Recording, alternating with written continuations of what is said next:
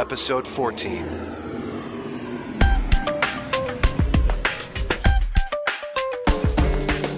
You're listening to Vox Talk. I'm your host, Stephanie Cicerelli. If you're into voiceovers, this is the podcast for you. Every show features new and exciting pieces by voice talent from across the world, releasing 2 podcast episodes each week. Let's find out what's going on in the news.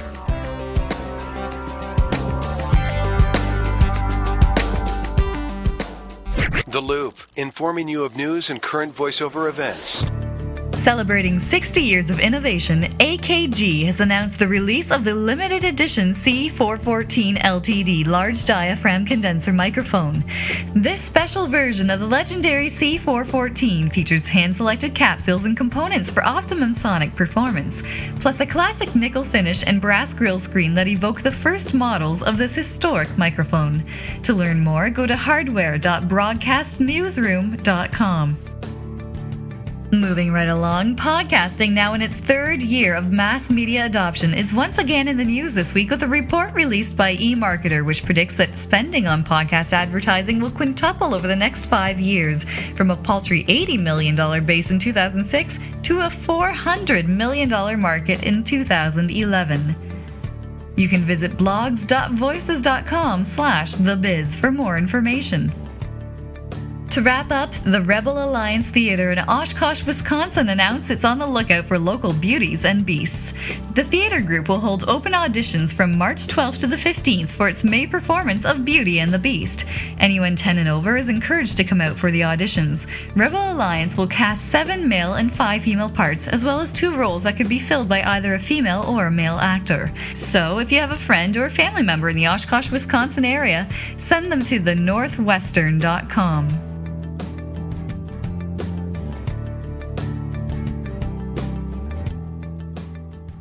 The Biz, helping you grow your voiceover business. This week in the biz, David Boyle reflects on an audition for an animation role. Hi, I'm David Boyle from San Francisco, and this is about the power of improv and knowing your product. I recently auditioned for a really whacked-out, bizarre character for a PC adventure game. The copy was very bare bones, typical for gaming copy, and I felt like I needed to flesh out the character just a little.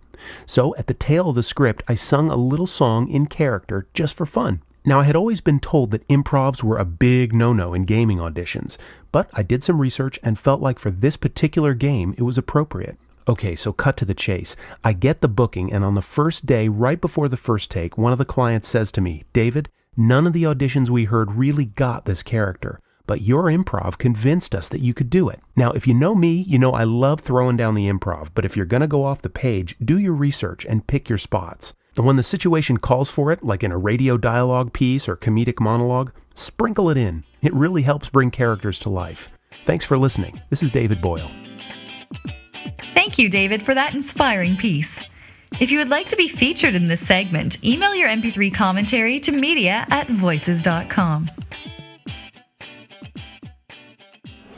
Tech Talk, walking you through the technological landscape.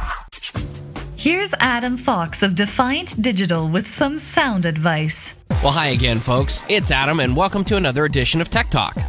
Now, a lot of us have computer experience, and a lot of us have experience doing voiceover tracking in a studio done by another producer. Today, we're going to talk about crossing those two things over as home studios become more prevalent in our business. So, although this segment could actually go under either a business category or a technical category, let's talk about the technical stuff. Now, I get a lot of demos from people, and they ask me to look at their demos, listen to them, and give them any pointers that I might be able to give them on their technical skills, how their voice sounds, and how the overall package of the demo is going to hit a producer or a prospective client. And because I do a lot of production of other voice talents demos, I kind of find this rhythm, and I seem to find the same things popping up in voice talents demos that are sent to me for evaluation. I'm just going to discuss today just a couple of simple things that I see, and maybe this will help some of these newer people that are just getting into the business.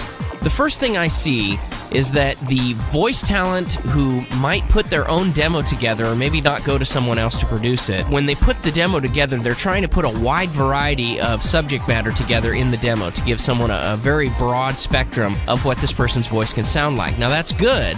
However, there is a certain way to put things together so that it doesn't pull the producer's ear when they're listening to it. Let's go into a classic song structure as an example. The first thing you're going to do is you're going to have an intro, then you're going to go into verse 1, and then the chorus, and then you're going to go into verse 2, and then the chorus, and you may have a bridge, and then you'll outro on a third chorus. I mean, that's just the most basic formula for, like, say, a popular song. Now, what this does for the listener is it gives them a musical journey to follow. Well, the same can be said for a voiceover demo. How, you ask? Well, let me tell you. What happens is you get your voiceover demo to a producer. They're going to be listening for a certain set of things. They're going to be listening for vocal quality, tonal quality. They're going to be listening for, of course, the audio production. But moreover, they're going to be listening to see what story you're telling them with your audio demo. Now, what I see from people sometimes is they'll take people up and down on this journey. Now, from a producer standpoint, sometimes it's easier to be taken on this journey if we're gradually guided through it. What I personally like to hear as a producer is I like to hear the journey start out soft. You start out with your slower stuff, your softer, more emotional reads. Then you gradually move into the medium stuff. This is your factual stuff. This is your conversational reads and that kind of thing. And then you leave them right at the end of it. You bring it all the way up and you give them all those hot leads that really excite you and really make you feel like, wow, this person's selling me whatever this product or service is. I find that when you're guiding someone through that journey, from a production standpoint, you're going to tend to make more of an impression that way. It's like driving a car. If you're going to drive up to 100 miles an hour and slam on the brakes, and then get it up to 100 miles an hour and slam on the brakes, that can be pretty uncomfortable for your passengers, right? But if you take your time and you start with the low-end stuff, and you start to really gradually work your way up all the way to the top-end stuff that's hot, that producer's really going to understand a couple of things about you. Number one, that person's going to understand that you have an overall sense of aesthetics. They're going to understand that your interpretation is very strong. Your interpretation, not of the individual spots, but of your demo as a whole. And they're going to appreciate the fact that you're presenting them with an overall picture of themselves that's presented in a very easily comprehensible form. We could go all day about what kinds of relations this makes, books and movies and music and all those other kinds of things that we could tie and relate to our particular discussion we're having about voiceover demos today. And if you have any questions, you can always reach me at adamfox.voices.com or shoot me an email at defiantdigital.com. Take care of yourselves, people, and we'll talk to you next week. Bye for now.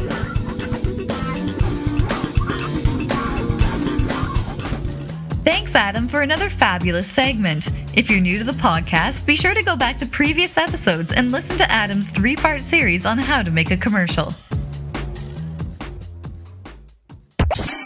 VoxBox, answering your voiceover questions. Today, I received a comment to the Vox Daily blog from voice talent Kara Edwards. She writes, "I'm really enjoying the podcast. Thanks for including so many great voice talent. I've really learned some great things." Thank you, Kara, for your kind words and for acknowledging your colleagues. In the spirit of Kara's comment, I'd like to invite you to send in a piece for the podcast or a short clip of audio feedback to play in the VoxBox. Remember, this is your podcast, so get involved.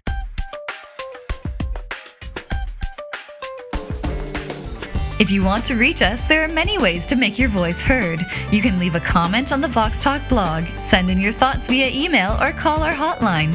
To leave a message to air on the Vox Talk podcast, dial 1-888-359-3472, extension 117. Well, that's it for today's episode. See you next week.